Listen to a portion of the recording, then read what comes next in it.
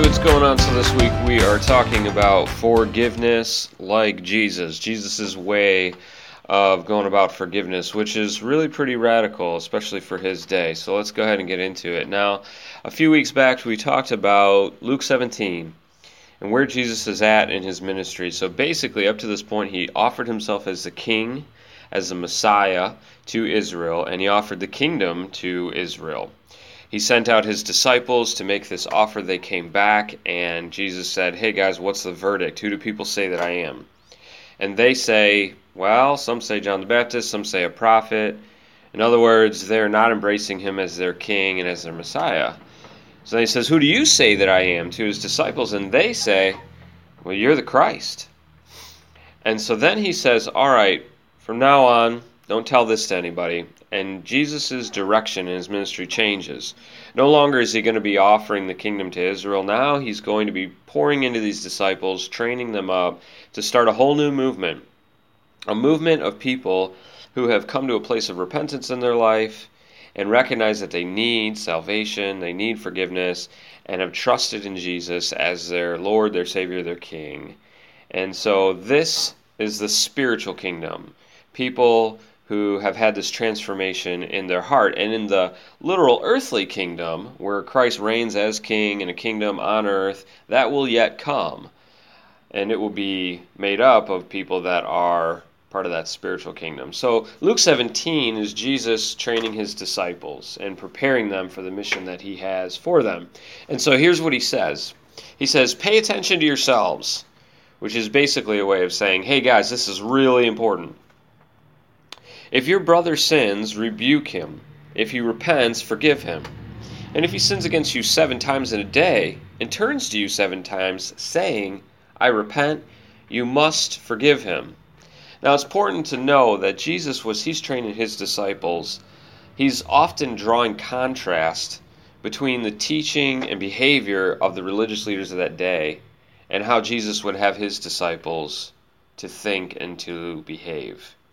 So the leaders of this day, they were very legalistic, meaning that the way that they conducted themselves was according to the law, very strictly, okay? And so everybody was measured according to how well they measured up to the law. So they taught that you should forgive somebody 3 times, and then after that, there's no more.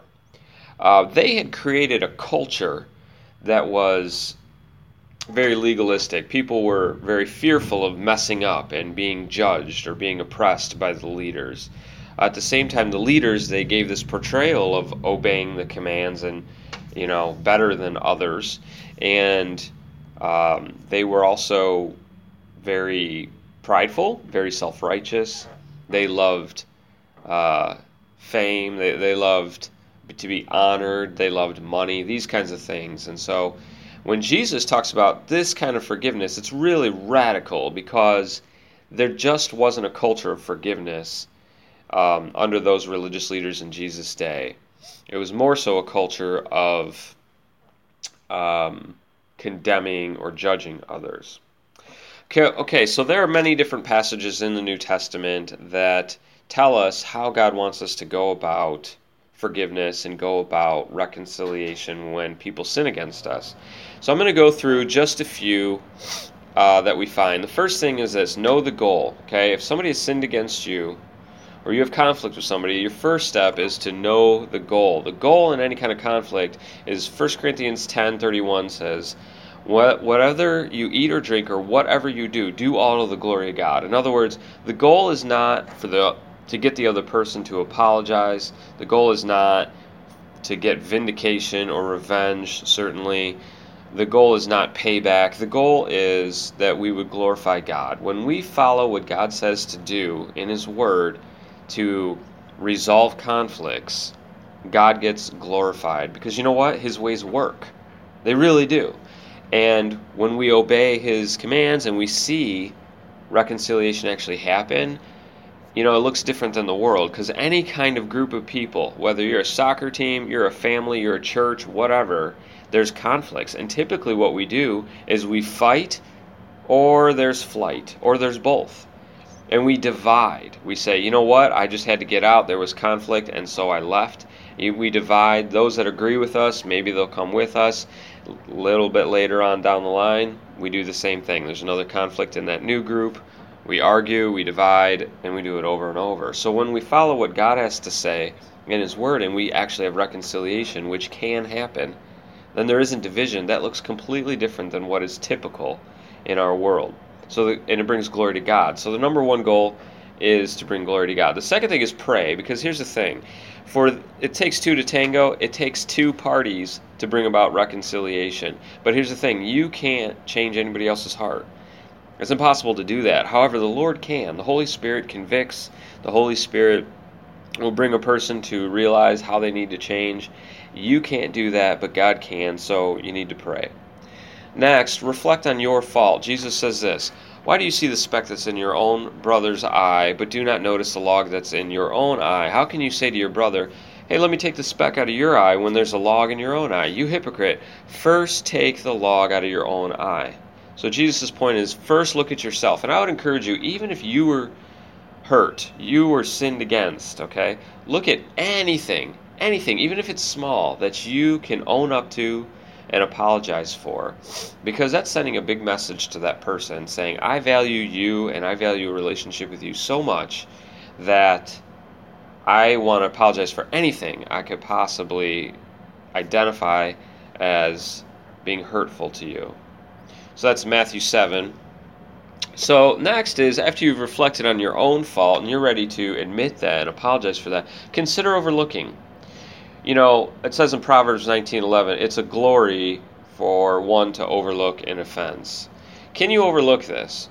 Well, listen, if you can overlook many, many things, okay, things that are annoying or, kind of small, you can't overlook something if it's done significant damage to your relationship, or if it's seriously dishonoring to God, or if it's hurting other people. Those things you cannot overlook. But ask yourself, is what this person did, is it something I can just overlook? If so, it's okay to do that. But if it's not, then you need to deal with it. Okay, so the next step is to confess your fault. All right. James 5:16 says, "Therefore confess your sins to one another and pray for one another that you may be healed." A good confession is one to where there's no excuses. It's not, hey, I'm sorry I did this, but I was really tired. I'm sorry I did this, but you did this. That's not a good confession. A good confession, just simply you own up to what you did. You say you're sorry for what you did. You recognize how you hurt the person. Be willing to accept the consequences. That's a good confession. So confess your fault. And then share their fault.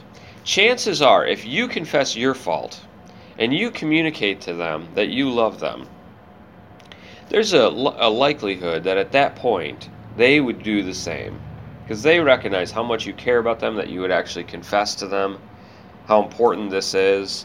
They recognize that you're doing something very honorable, something that takes a tremendous amount of internal strength, and that you care about them. And so then the Lord may use that to impact their heart to where they would share their fault. Now, if they do, they may not share all the things that hurt you or even the significant things that hurt you. And then in that case, you need to talk to them about the areas that they missed. All right. And that's where this passage comes in Luke 17, verse 3 and 4, where Jesus says, if your brother sins, rebuke him. Let's talk a little bit about this idea of rebuking someone.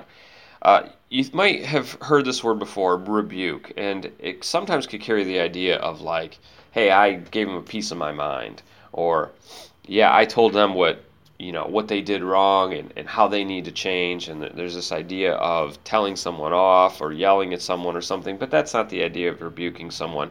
It literally means to charge somebody with wrong, to give them a warning, but it always has the intent to restore. That's very important. Always with the intent to restore the relationship. So, how do we do this? Well, Jesus gives us the steps of how to rebuke somebody. In Matthew 18, 15 through 17, this is what he says. If your brother or sister sins against you, go and tell him his fault between you and him alone. Now listen, it's okay to go and get counsel from somebody you trust that is older than you, walked with the Lord longer than you, is somebody that really has a relationship with the Lord, has some wisdom. It's okay to get some counsel, but it's not wise to go and talk to a whole bunch of people about what happened and how you were hurt by this other person before you talk to them. So Jesus tells us, go and talk to the person that sinned against you between you and him or her alone. If he listens to you, you have gained your brother. Wonderful. If he does not listen, take one or two others along with you, that every charge may be established by the evidence of 2 or 3 witnesses. So take a couple others that have witnessed the way that you were hurt by that person. And they're basically kind of confirming what you're saying, like, listen, this is an issue that needs to be dealt with. And we really want this relationship restored. That's kind of the message of the 1 or 2 other witnesses. If he refuses to listen to them, then you tell it to the church. Now, that doesn't mean you get up on a Sunday morning and you say, hey, listen, we need to make an announcement about how this person hurt me. That's not the idea.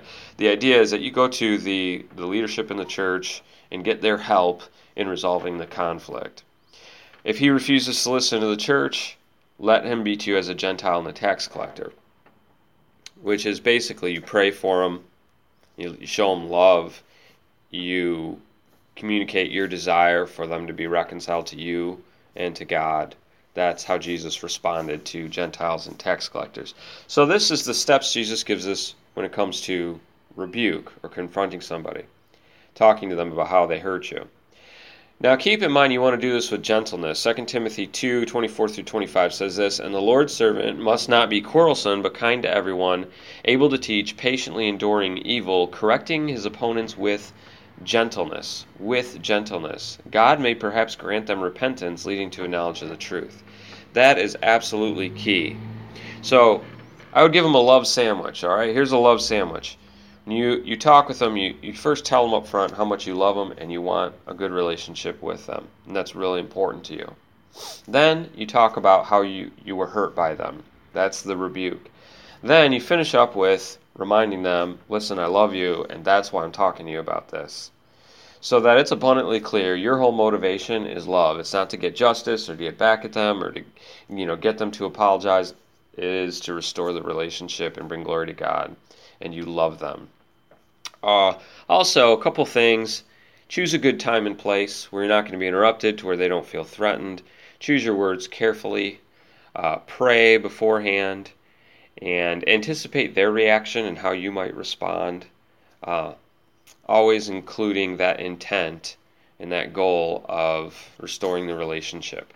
All right, so Jesus says then you rebuke them, and if they repent, now what does that mean? Well, repentance means to have a change of mind. It involves a turning from sin to God. There needs to be some conviction there. So if there's some conviction there, and they recognize that they hurt you, that's repentance. So if they repent, then you need to forgive.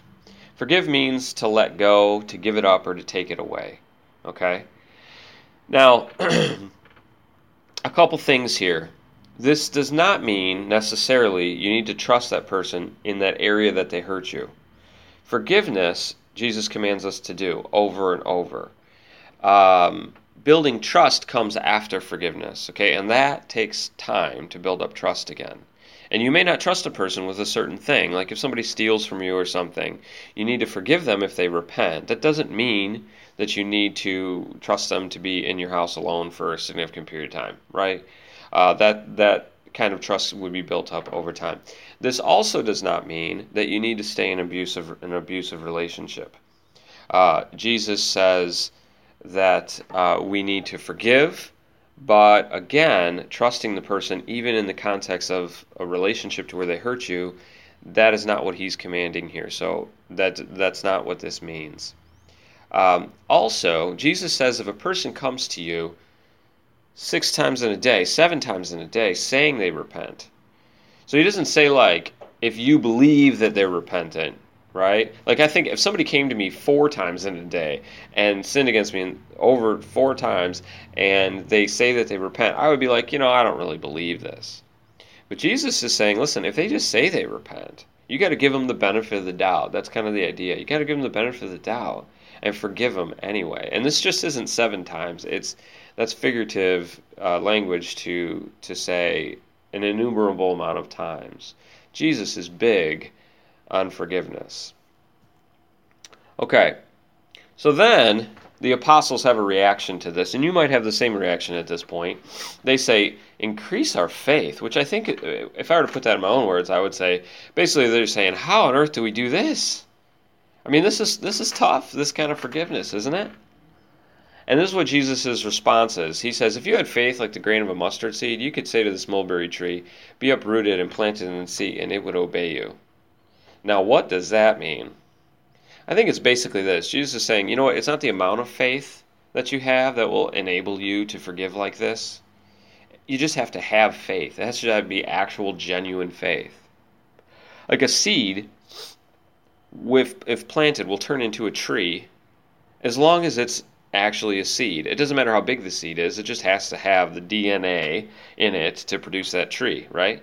So, in the same way, if you have faith and you trust what Jesus is saying in his command to forgive like this, if you really trust him, you'll be able to do it, okay?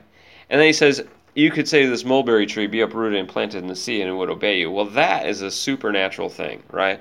It's really an amazing thing if that were to happen, a mulberry tree being uprooted and planted into the sea. So Jesus is saying, listen, if you just trust me and do what I'm telling you, as your Lord, as your Savior, as your King, you do what I'm telling you to do in forgiving like this, then you will see extraordinary things happen.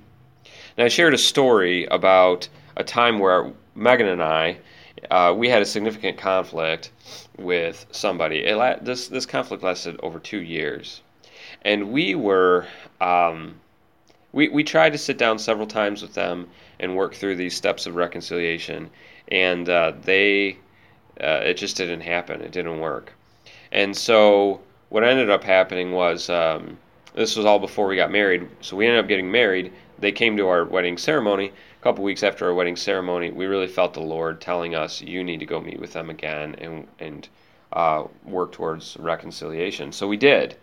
And we had we had faith like a mustard seed. I mean, like we were trusting Jesus that he was going to do something here, although that was very hard to do. And we sat down with this person, and they were just all smiles, just totally happy. And we were like, "What's going on? Why are you smiling so much?" And they shared with us how God had used our very wedding ceremony to communicate to them some areas where they had fault and where they had hurt us. And so they confessed right then and there. I mean, the repentance had already happened in their heart. They confessed. We confessed because we had fault in this 2-year period as well, and apologized, and there was forgiveness on both ends. And from that day forward, there was total reconciliation. We had to build back trust, and that was okay, but there was genuine forgiveness. So here's the thing. In going to meet with this person, we had a little bit of faith. We had faith, but it was genuine faith. And God used it. He used that faith to bring about something extraordinary, work in this person's heart, and brought about amazing reconciliation that has lasted to this day. So that is the idea that Jesus is getting after here. Then he says this, will any of you who has a servant plowing or keeping sheep say to him when he has come in from the field, come at once and recline at table? Will he not rather say to him, prepare supper for me, and dress properly, and serve me while I eat and drink, and afterward you will eat and drink? Does he thank the servant because he did what was commanded? So you also, when you have done all that you were commanded, say, we are unworthy servants, we have only done what was our duty. What does this mean? Like, Jesus, what are you talking about here? Basically, he's saying this. Imagine you're the boss of a company, and you have somebody working for you, and you tell them to sweep the floor. So they sweep the floor. And after that, would you go up to them and say, wow, you swept the floor. Thank you so much. That's amazing. Oh, I so appreciate what you've done here. I'm going to take you out to lunch and get you whatever you want. Would you do that? No, you probably wouldn't. Why? Because you're a boss. You're the boss. This is your employee. It was his duty to sweep the floor because of his position as the employee. And he's going to do the work, and he's going to get paid. That's the agreement that you have. And so he just did his job. And so the employee shouldn't expect for you to be super overwhelmingly grateful and take him out to lunch. The employee should just expect, that he gets paid for his work, and say thank you for the job. So here's what Jesus is saying. He's saying, listen, guys, you must remember your position here as in a position of grace. Like, I'm Jesus, I'm the Lord, I'm the King, and so I'm giving you a command. I know it's really wild. I know it's not what you're used to, but you need to trust me, and as my servants, you need to obey what I'm telling you and understand your place. That's basically what he's saying. Paul, the apostle, arguably one of the greatest church planters and apostles ever, he said in 1 Corinthians 15, he said, "For I am the least of all the apostles, unworthy to be called an apostle." So he said, "It is by the grace of God I am what I am." So he understood, even though he's probably one of the greatest apostles and church planters, he understood his position was a position of grace. And that's what we have to understand too. When we get commands from Christ that we're like, wow, this is hard, how do we do this? We have to understand that he is Lord, he is King, and we're a part of him by grace. We don't deserve Jesus. We don't deserve to be saved. We're in a position of grace. So anything that he says, we ought to say, yes, Lord. Yes, Lord. I'm going to trust you with this, and I'm going to do it, and I'm going to trust for you to do extraordinary things as I obey. Nonetheless, this is a hard one to obey, this kind of forgiveness, because you know what? When we're hurt by people, it hurts. And you get your hand burned on the stove, and you don't want to touch the stove again, right? And bitterness can set in really easily. So I'm going to give you a few things here just to wrap up, a few things that will be helpful to help you forgive when you have been hurt by someone, okay? The first thing is to renew your mind regarding who you are in Christ. Because when somebody sins against you and somebody hurts you, they're basically saying, this is how much I think of you. Like, you are worth so little to me that it's okay for me to do this to you. And some of you have been hurt so bad that basically that person has said to you, you're worthless to me. That's what that sin does. That's what it communicates. But you know what? That's not true. It is not true.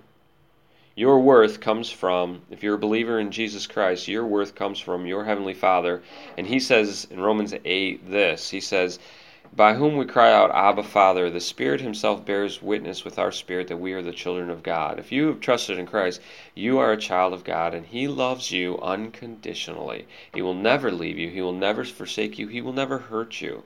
And you hold tremendous value because he loves you to the same degree he loves his son, Jesus. You are in Christ. Remember that. Renew your mind in that. Renew your mind in how God sees the person that hurt you. There once was a guy named Matthew, who was a tax collector, and Jesus went up to him and he said, follow me, which was amazing because tax collectors were despised in that day. They were viewed as traitors against the people of Israel. But Jesus saw something different in Matthew. Later on, Jesus made the comment, he said, those who are well do not need a physician, but those who are sick. See, Jesus saw Matthew as somebody who's sick, somebody who was struggling in sin in his life, and he needed help. He needed salvation. He needed healing. And that's how God sees whoever that person is that hurt you. God wants to work in their life. Because it's true that hurt people hurt people. That person that hurts you, they're hurting and have been sinned against as well. And God wants to help them and bring them to himself and heal them. So see people how God sees people. Next, renew your mind in God's ability to heal. You may have healing from having reconciliation, from that other person repenting and then apologizing and having a restored relationship. That can happen for sure. And you may have some healing through that. But you know what? That may not happen. That person may not be willing. You may have to treat them as a Gentile and a tax collector and pray for them and cast that burden that you carry of having the unresolved conflict that you carry on your shoulders. You got to cast that to the Lord over and over, and you don't become bitter, but give that to the Lord and say, Lord, I pray for reconciliation with this person. I pray you do a work in this person's heart. God, I'm going to take this burden and just give this to you to take care of. You may need to do that over and over, and you may not have healing yourself from how you've been hurt by the means of reconciliation. But you know what? Ultimate healing comes from God, from his love in your heart and his promises. from a personal relationship with Jesus Christ. So if you've recognized that you're guilty and you have sinned and you need forgiveness, and you've repented, recognize you need that forgiveness, you've trusted in Christ, guess what? You then are forgiven by God. You become His child. And then as you spend time in His Word, trusting in His promises, you're going to feel His love for you and spend time with other believers. That is what is going to provide healing in your life. Paul, again, he was hurt by someone many times and pleaded with the Lord that it should, be removed from his life. And the Lord said to him, "My grace is sufficient for you, for my power is made perfect in weakness." So ultimately, God is the one that can heal you from the hurt that you've experienced. And it's going to be through a relationship with Him, in His Word, through His promises and His love, and really in fellowship with some other believers that can encourage you in those things. Last, it'll help you to forgive if you renew your mind in what Jesus has forgiven you for. In Colossians 3:13 it says this, "Bearing with one another and forgiving one another. If anyone has a complaint against another, forgiving each other, as the Lord has forgiven you, so also you must forgive." That's important. The reality is, I'll put this in for my own person, I have sinned against Jesus, hurt Him, offended Him, ignored Him, just been selfish, sinned against Him way more than anyone has hurt me, and even more deeply than anyone has hurt me. And what did Jesus do? He hung on a cross for you and for me, and as He hung on that cross, He said, "Forgive them, for they don't know what they're doing." And then He died, and His death was a payment for all of my sin and all of your sin. He paid for it all. That's how He responded when we hurt Him. And then He rose from the dead, and He said, "Anyone that trusts that I made that payment for them," which I did, He did, "you're forgiven." And you get Christ's righteousness as a gift, and heaven as a guarantee, and the Holy Spirit comes to dwell inside you, and all these things. So as you think about how much Christ loves you and how much sin He has paid for on your behalf, that will give you the capacity and the capability to forgive whoever has hurt you. So I'd encourage you to spend some time. Who is it that you need to forgive that has repented? Maybe you need to go and talk to somebody and have that rebuke, biblical rebuke, to where you talk with them and give them that love sandwich. Maybe you need to talk with somebody who's hurt you. Maybe they don't even know. Maybe you've already done that and they have been repentant, but you have not really forgiven them. So who do you need to forgive as the Lord has forgiven you? Maybe you've tried and you have talked with them and they are not willing. You need to cast that burden on the Lord. You need to entrust that relationship to the Lord and really commit that to prayer and love them in return. So that's my encouragement. Have a great week and be blessed.